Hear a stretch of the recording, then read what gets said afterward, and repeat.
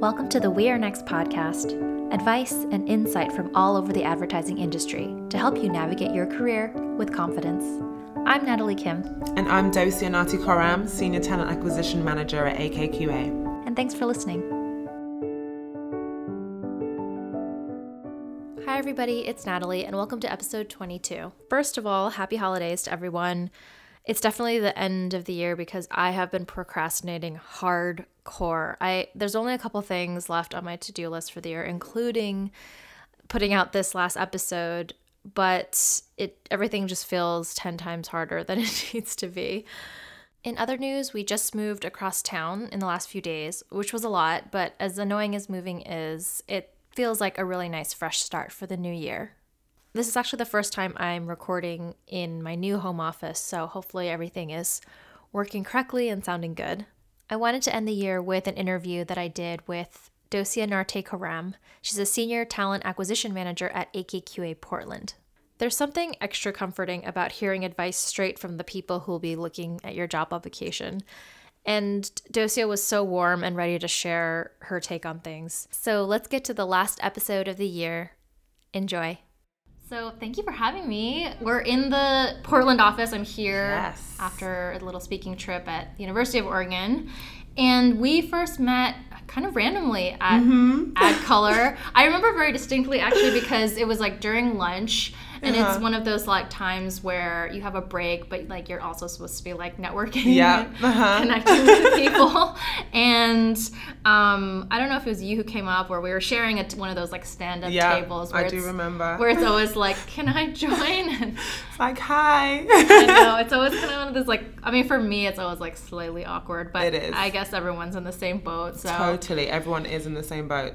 It was very awkward, but I'm glad you were friendly, and I'm glad it's led to this. Yeah, no, I was super excited to not only come visit the AKQA Portland office, because I've never been to this particular office, but I feel like conversations with people who are on the talent acquisition, recruiting side within agencies, I feel like people want to hear it straight from your mouths about, getting into the industry, because I know you do interface when people are applying for a job. So why don't we start at the beginning? I'd love to hear how you made your way into the industry, how you got to where you are today. Yeah, sure. So I came from a very different totally different sector and industry to where I am now. I thought way back when I was applying for college and higher education that I wanted to be a lawyer. I thought I want to be like a really cool like criminal lawyer, or I want to be like an Ally McBeal. And I don't know if a lot of people that listen to this will remember Ally McBeal, but hopefully a lot of guys will. Yeah. But I wanted to do that.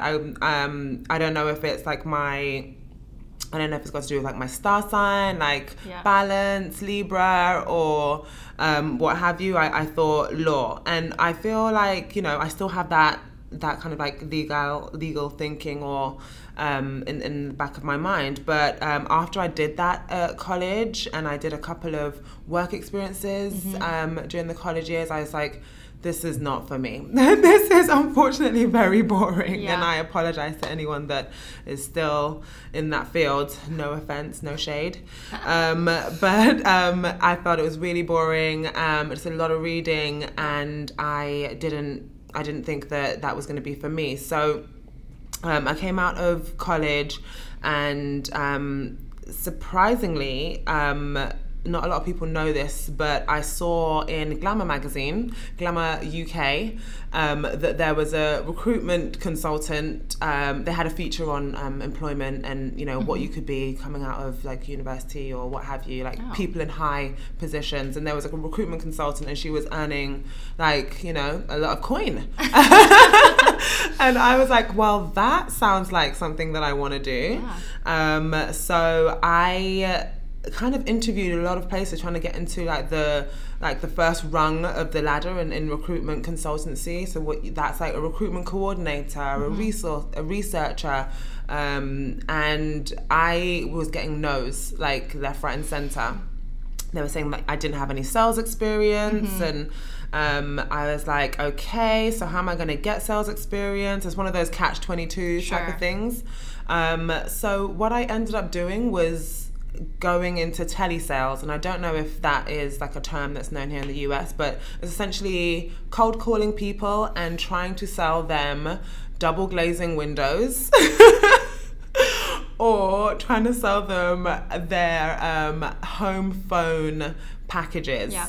So I don't know many people that have home phones or use home phones anymore, but yeah, I would sell them their monthly package for their home phone with like British Telecom or whatever telecom company. And that was soul destroying, as you can imagine. Yeah. But it really did help get a thick skin in sales. It helped you to kind of get an understanding of how to take no's and how to be tenacious and that sales element, you know, being able to speak to people and understand like what they need and give them something that they might find useful. I did feel like, you know, I needed to do that just for a period of time, just to get the sales experience. But then I was fortunate enough to get into a small recruitment consultancy as a researcher. And a researcher back then was basically someone who was always looking on different tools to find candidates, like gaining a network of people and then putting them to a recruiter to then be put through the recruitment process for a job. So yeah, that was like my first foray into recruitment and talent. And then I did that for a couple of different companies, and I did it for a recruitment company in a team that was focused on new media. So again, that shows how long I've been in this game, because back then we called it new media, and I did it I basically did it for like broadcast companies, advertising agencies, and product companies, and these were cool people that kind of, you know, worked in like cutting edge communications. And after that was probably around 2008-ish. And then after that, I then went into Skype. I was a recruitment coordinator at Skype. And that was super exciting because then I was able to work on a more international scale as a recruitment coordinator for EMEA. And I remember being on Skype calls with our global team in San Francisco and Tallinn in Estonia, and that was just amazing to me that we could all kind of work across all these different time zones and be a team. And then after Skype, I moved into AKQA. Been at AKQA ever since like 2011. And that's how I got into it. Sorry, that's a very long I love hearing people's intro. I love hearing about people's paths, and I think it's really interesting that, because I've talked to a lot of recruiters in the past, specifically for advertising, where everyone gets in their own way, but, you know, they worked a certain role within advertising before finding recruiting, you know, internally in the agency and making that transition. But you sort of knew, like, almost from the get-go, I know you dabbled in law, but almost from the get-go of your career that recruiting was something that you wanted to do. So I think that's actually really special. I think it's a luxury to know or have a very strong feeling that you want to you know, pursue a certain thing. I wanted to ask, like, from your perspective, I know this is not going to be on the outline, but from your perspective, when you look at like kind of the recruiting landscape, because you talked about, you know, recruiting for a company like Skype and or recruiting at you know, almost like consultancies or agencies that place people in different types of companies, and then now you're working within the walls of company. One company. In terms of like the advertising space, and I'm sure it changes every day, do you have a sense of what like the percentage of people who actually work within agencies versus people who work for like recruiting firms that place people? If you don't, that's fine. We can cut this out. I But I still rely on some of these external recruiting partners. So a lot of I did feel the sense of, you know, getting out of the recruitment partner and the recruitment agency industry, but in order to kind of like really hone in and learn and be able to paint a picture of someone's, like, you know, prospective employer in the best way that I could, because I'm in those doors.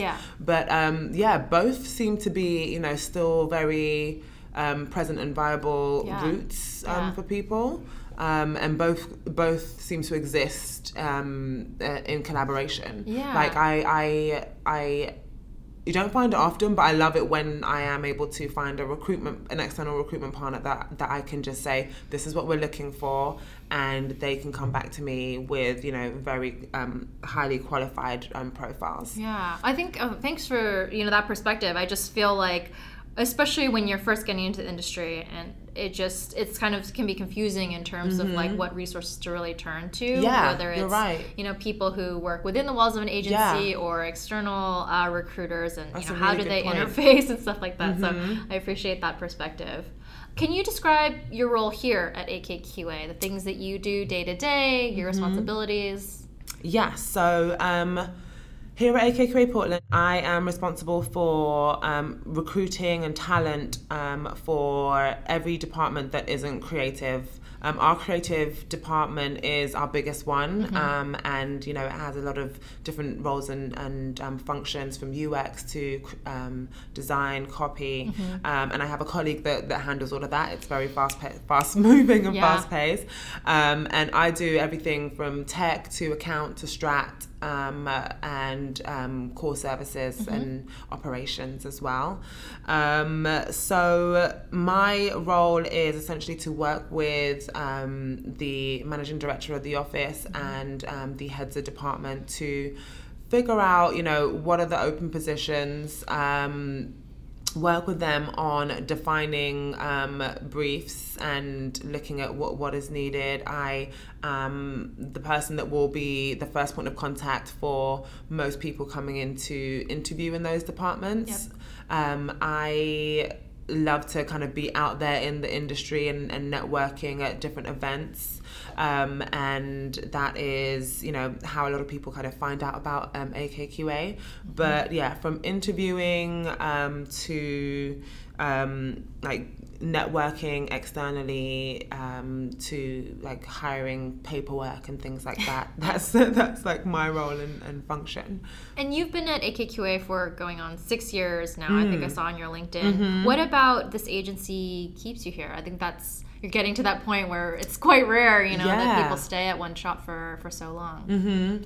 That's true. I sometimes do feel like a bit of a veteran at AKQA, but there are a number of people that, you know, are in this office and back in the London office that I transferred from, that are going on, you know, 10 years or more. So that's also exciting.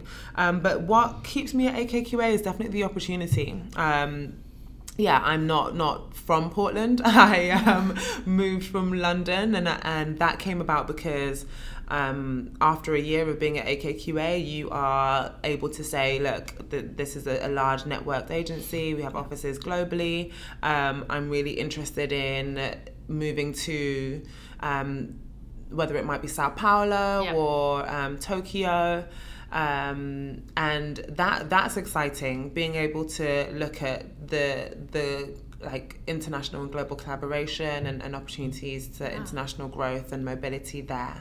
I thought that I was going to be in like a New York or like a West Coast side of North America, but I knew I wanted to be in America.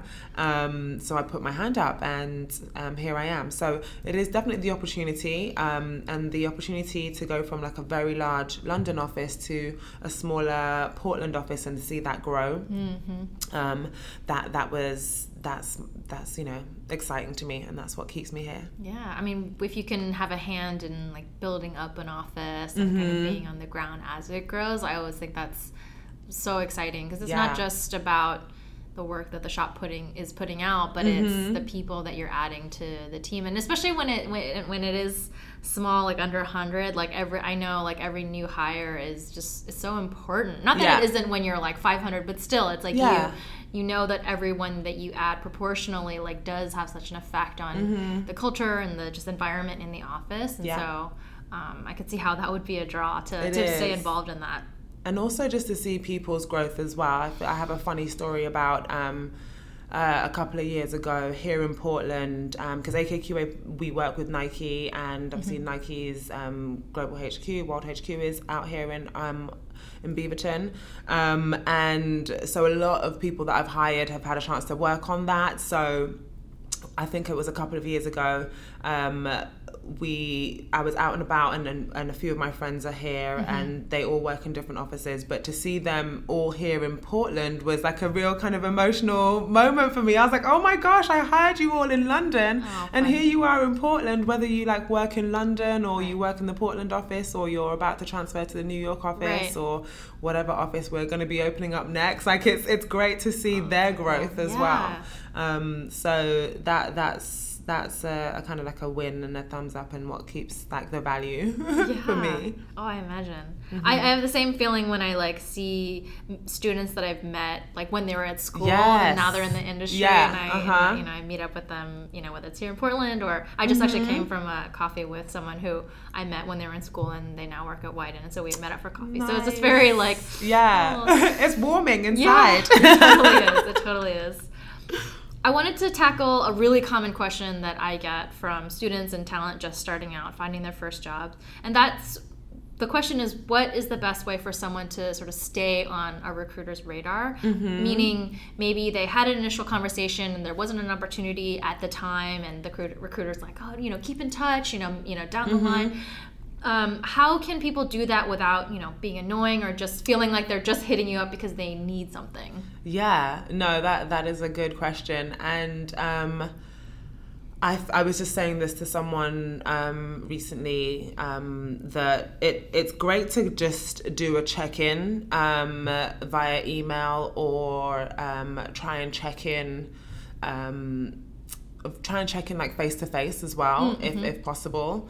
If you see that a recruiter is going to be attending something like a networking event or what have you, try and be like, oh, how's everything going? Because I get in Portland there are those opportunities. I feel like I have like a talent kind of circle of friends here that are at different agencies that we kind of see each other around. So students or people that are out looking should know that the recruiters are out there somewhere. So, keep an eye out. I would also, in those kind of like email check-ins, ask questions, like, make it a question that is relevant about, the progress since you've last spoke. Or anything that you might have done recently that you kind of want to get on that recruiter radar. If it's a project that you spoke about in an initial kind of informational, share your portfolio. This is like my updated piece of work that I'd love you to check out. That type of thing. Like general check-ins via email, but also have something in that check-in that is poignant, that kind of moves that relationship further, whether that's a question or whether that's an update. What's your stance on connecting through social media? So you mentioned email, which is, and I've been hearing more and more from people about kind of the soft touch of, just like staying on someone's radar by connecting through social and staying engaged that way. Is that something, I know it's a very personal choice, so I'm interested. Yeah, it is personal, that's sure. And I'm not as active on the Twitter and things like that. I'm mainly LinkedIn as a professional presence. But I do tweet once in a while. But I think that I like to use those platforms or channels as like sourcing. So I think that's great to connect via that as well. So one of the things that drew me to this industry is definitely the creative minds and the people in it, and a lot of people use those platforms to share themselves. Yes. So being connected on those platforms, I think is just only, you know, a bonus. It's like a benefit. And it's a good reason for people who are, especially when they're in the job search and the thick of it, to stay active on those channels. Yeah. Not just like, yes, connecting with people, but also, and it doesn't mean that you have to, I think, create like original content that you're sharing. Especially like tell people that on LinkedIn all the time. Like people share other people's, you know, articles or blog pieces all the time, and they add, you know, their like little one-line POV, and at least it shows that you're sort of like an active participant in the industry. Because I feel like if you connect with someone, let's say through Twitter, and they haven't posted anything since like 2015, like what's really, it's not saying anything about you today. So no, that's true. Even if you're not on there like all the time, you know, just making sure that you have some sort of small presence at least. No, totally. And you have like to that point that you say, you know, you might have not posted anything since 2015, but there's still a lot of benefit that you can get from being on there and just looking at people and just taking that information in. Yep. You have a lot of people doing that, whether that's ghost followers or whatever you might call it, but just, you know, use those platforms to take it in and, you know, filter and file that information. Yeah. I imagine that you and your team get a lot of outreach in terms of resumes and portfolios that are, you know, proactively sent to you, whether they're, you know, is a job available or is not a job available. I'd love to hear your sort of personal process in assessing a job application, because I think it's something that a lot of people wonder about. You know, you send in your stuff and it's almost like throwing it into this kind of like black hole and like what happens to it. I guess, if you could just talk through, you know, when you receive an application, how you start to assess it. Yeah, no, that's a good question. And you're right. Recruiters are normally inundated with applications and interest from people all over the world and people all over like different industries. Yeah. And I've seen some very interesting profiles come through for certain positions that I put up. But for me, when I have an application come through, like from a job that I've posted, like, you have there is an element of like, you know, trying to get through a lot of them in a timely fashion. So I am looking at title, I'm looking at company, I'm looking at responsibilities. I am also then looking on LinkedIn and anything else that can corroborate like the person's experience. And I also, you know, like you say, like looking on Twitter or anything else that will give me another that paint another picture of this person. Yep. But yes, I'm like looking at what they've done and how relevant it is to this open position or maybe other positions that I have. And then I would reach out and have like an informal conversation with them, or like a 30 to 60-minute initial call. Then hopefully push that through to like a line manager, and then get that person through the interview process. Is there anything that would, like, that if you saw it, that would kind of immediately rule someone out, or anything that is just like so glaring when you see it in an application? Not really. I do feel that I take my time with applicants, and I don't like to send rejections to people straight away. I would probably only like to send rejections to people once I have filled a position, if that makes sense. I see. Unless they have absolutely zero experience that is relevant or translatable or transferable to a role. I mean, there's always, you know, the adage or the advice that you need to have a well-written resume, and if you have like typos and spelling mistakes as well, that can be that's something that I pick up on. If I don't pick up on it, then the line manager is going to pick up on it, and that might not stand you in the best stead. But for the most part, like, I don't think there's anything that I'll be like, I'll look at a resume and say, no, this is absolutely not going to work now. Yeah. But yeah, I like to take my time, and I like to, you know, make sure I have clear reasons if I'm going to pass on someone, and send them an email that says it's not the right time. How much does a person's previous agencies matter in terms of like the names of certain shops on resumes, or is it more about the experience that they're bringing, no matter, you know, where they're coming from? Yeah, I feel like there are elements of both that play into our decisions, because I feel like you automatically do spot, it's like a familiarity of like agencies when you are looking at people's resumes, and that is great because you feel that there's going to be some kind of easier learning curve, like, or some kind of synergy with culture and approach to work. So sometimes agencies on your resume are important. I don't know if there are that there would only be like a key or target agency if it's a specific kind of unique type of project, like you would want to see someone from like an IDO for something quite specific, sure. Or you'd want to see someone from, you know, another type of agency for a specific type of project. But I don't. And when you see that, you know, as a recruiter, you might like light up and be like, oh, this is great. Someone from this amazing shop is like, you know, interested in us. But at the same time, the way that AKQA works is very much around like, you know, the whole picture of like innovation and ideas and creative communication. And each of our different shops might have a different focus. So if someone comes from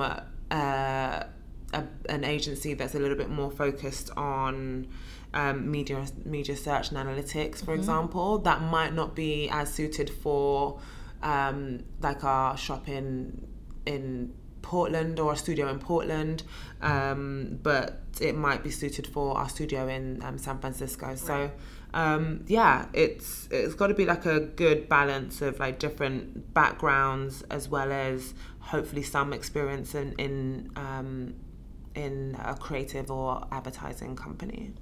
Yeah, that's great. I just get that question so much too, and I feel like students feel like they have to. I mean, a lot of them only know of a certain number of agencies when they graduate. It takes a little time to wrap your head around all the options that you do have. So I always like to ask that question, because I think, to your point, it's a little bit of both. It's like there are certain shops that people would recognize, but it's not like that's the automatic ticket into getting hired at your next shop. This is true. Yeah. When you're graduating, coming out of school, I think it's, for me, when I think about standing out or differentiating oneself, I feel like it's almost the hardest time in your career to do that, because everyone's gone through the same, you know, school program with the same classes. Maybe they have the same amount of like internship experience. And we know for this industry that, you know, it's all about kind of setting yourself apart, or, you know, thinking differently and standing out. So based on what you've seen in the past, are there some ways that new graduates can differentiate themselves as potential hires? I don't know, based on what you've seen in the past, or I would say it is really about the presentation of your work and how you network in the industry. So I think I was at a talk that was not actually in advertising. It was actually someone this week here in Portland that was talking about a leather line that she made, and it was a small group of us that were there, but we all said our names and what we do, and I told them that I was a recruiter, and so it ended up that there was someone who was very interested in social media and fashion who essentially followed me around the room whilst we were at that talk. And I kind of appreciated that, because I was like, this person is hustling. They are keen to connect with a recruiter, and she'd obviously told everyone that she had just graduated and is not and is looking for a job. So I would say, to kind of differentiate yourself, you need to be out there and networking. You need to, find people that are going to be,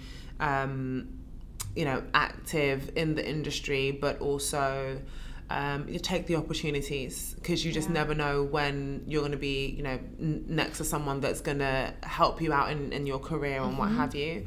But apart from that, I think it is about how you present your work, and how you can describe and elaborate on your specific involvement in projects, and what you want to be doing. So what you did and what you want to be doing.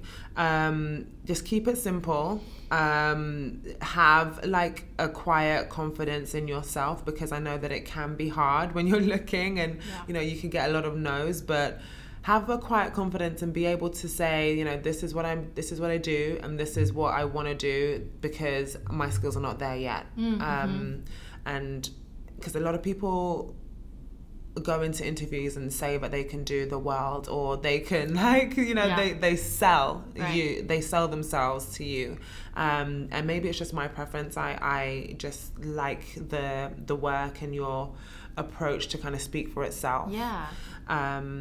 And I think that gets you a lot further. It sounds like having that self-awareness of, like what you've done, where you are now, but also, where you still need to grow, and how you want to grow. Not everyone wants to, become a certain type of creative, or, I think having a clear perspective on that, even as you're just starting out, even though it feels like I should be just like open to everything, I think having a POV on that, I feel like people on the receiving end really appreciate that. No, definitely. And I was also going to say, I know that a lot of college courses and universities will have like mock ad schools or mock ad companies within your course, and that kind of collaboration is supposed to be setting you up for what it's going to be like in industry. So if you can look at that and kind of just continue to collaborate, continue to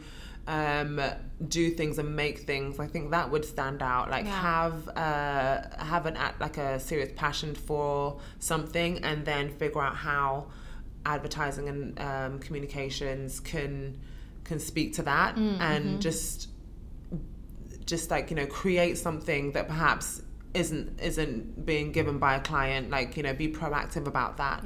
And that's something that you can speak to companies about, and they'll be like, oh well, this person is, they're living and breathing it outside of education, and they're 9 to 5 if they're already in a job. Like they're really thinking about it. I always tell people that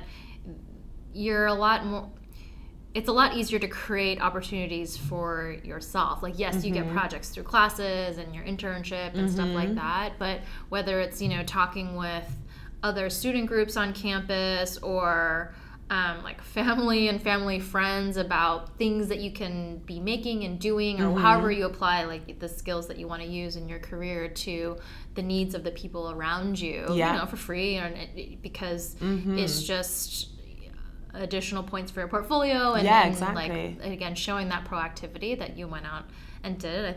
I could see how that would be super valuable for someone definitely on the recruiting side.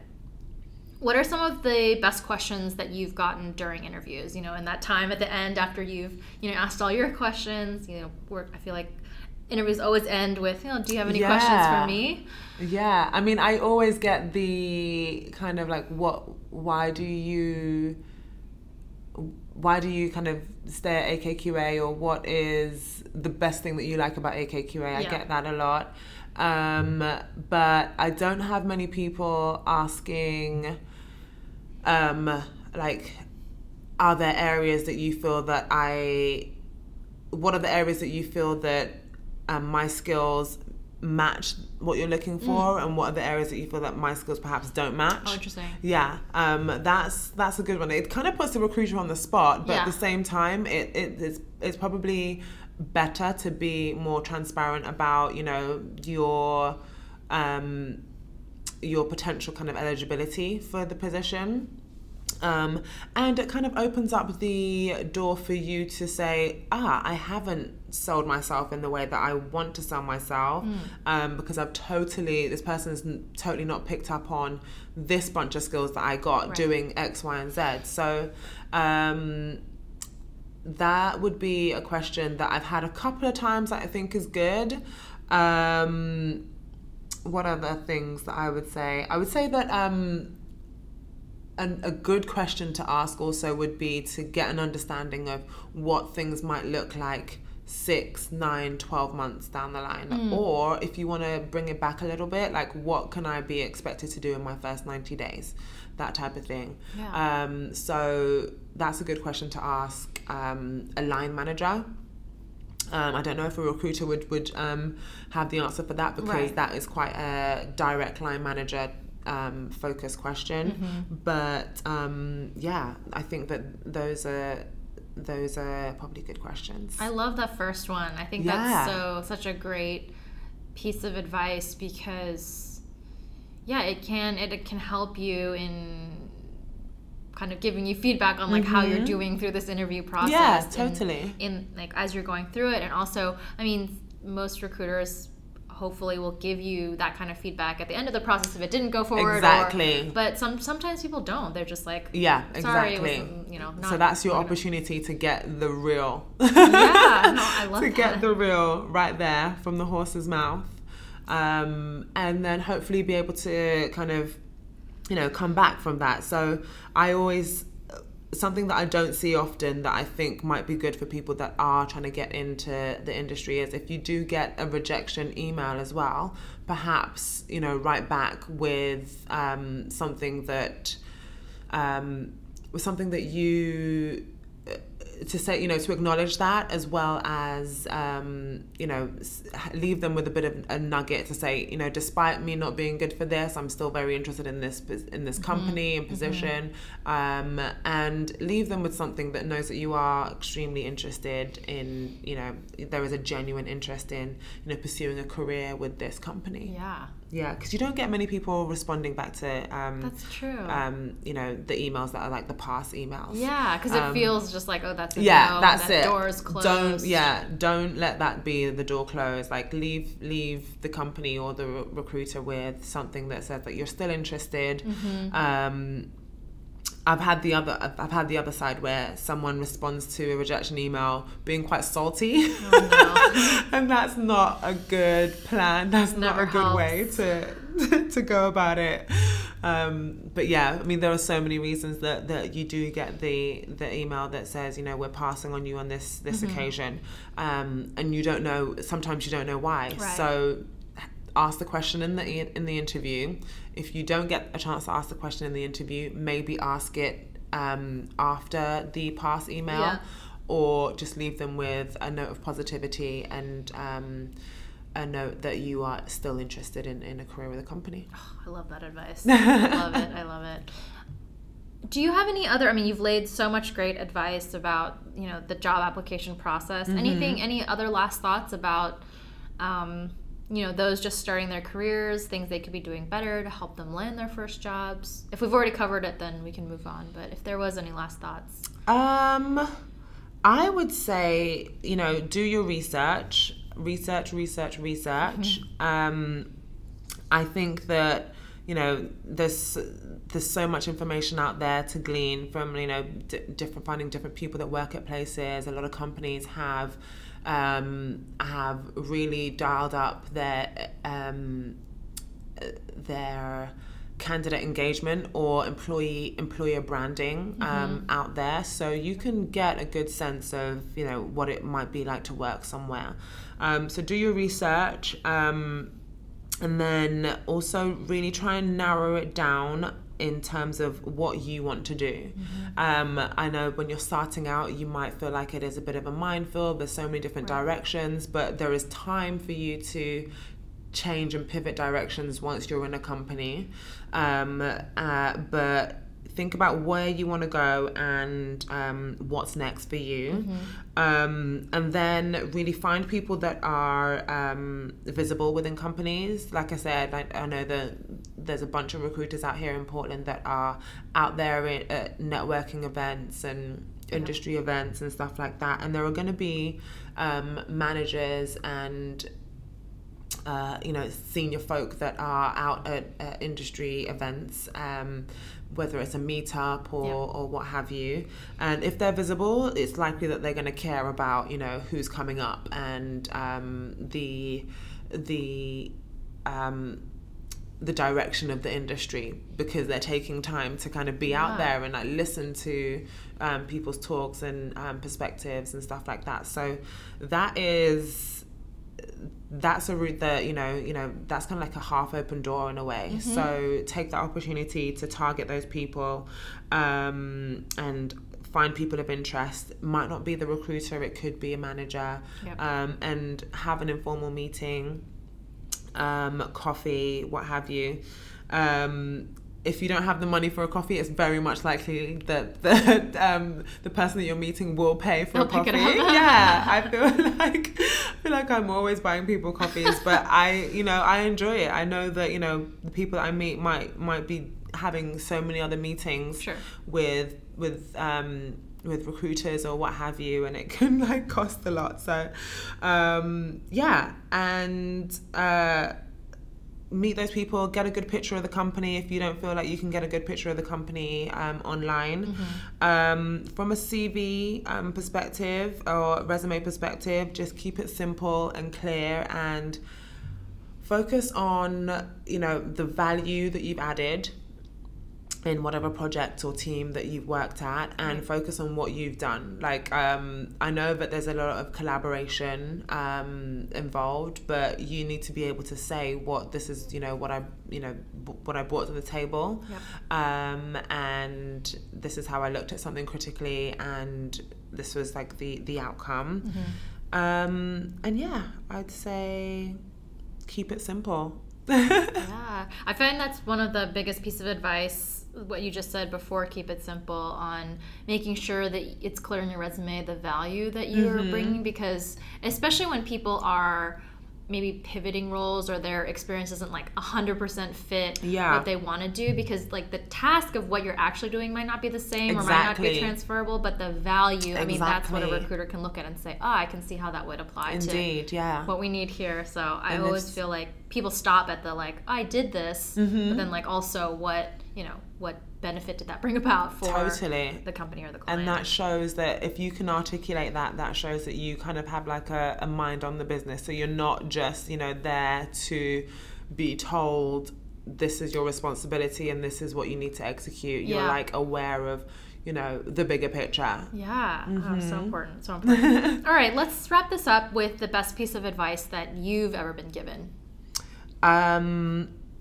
Best piece of advice I've ever been given. I would say, actually, one piece of advice that stood out for me, which happened this week, was at that talk that I mentioned a little bit earlier, the leather goods maker here in Portland, and she was talking about how things can be like against you, or you can feel like you're up against it, but just fucking MacGyver it. Just fucking MacGyver it. You can be like thinking that there's so many hurdles, you're getting no's, or you're stressed out about stuff, but take some time and just somehow bring it together. Like everyone needs to kind of like produce something at some point, or everyone needs to get something out because of a deadline or what have you. So just fucking MacGyver it. That's a good one. Another one that I got from, this is my kind of advice or best piece of advice that I'd say to other people, is just be yourself. Everyone's journey and everyone's story is different, but they paint a good, you kind of need to own your journey, and you need to paint that picture of the journey, because it's interesting, and you need to be yourself and not oversell and be quietly confident.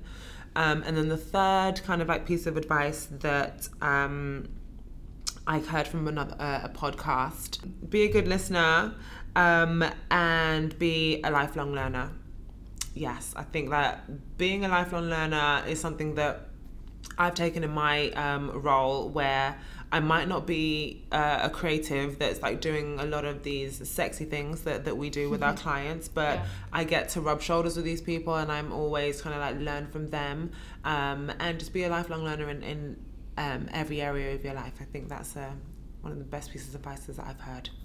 Oh, I love it because it can extend past like what you do at work and everything. Exactly. Best piece of advice to end on. Thank you so much for taking the time and having me here. Oh, thank you. This is so exciting. I was super nervous, and I apologize for like my raspy voice, but this is so exciting. I'm happy that we could connect. I know. I mean, it's fun though, is like keep up with people who you meet once at a conference. I know. Where can people keep up with you online if they want to see what you're up to? And yeah, sure. So LinkedIn would probably be the best. Docia Nartey-Koram. It's got a little D in my name as well. And you can also check out AKQA.com careers as well. That is where we put up a lot of our open positions globally. Awesome. Well, thank you again. Thank you. Thank you so much to Docia.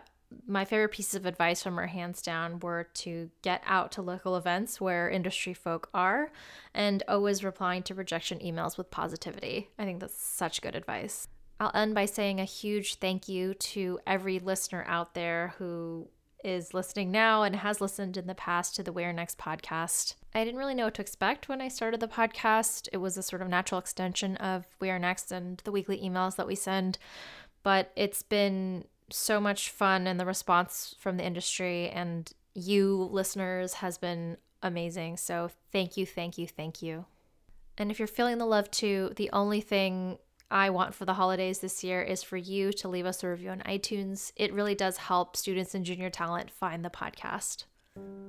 I hope you have an amazing rest of your holidays with your loved ones and food and gifts and everything that's wonderful in the world. I'm Natalie, and until we're back in the new year on January 2nd, you got this.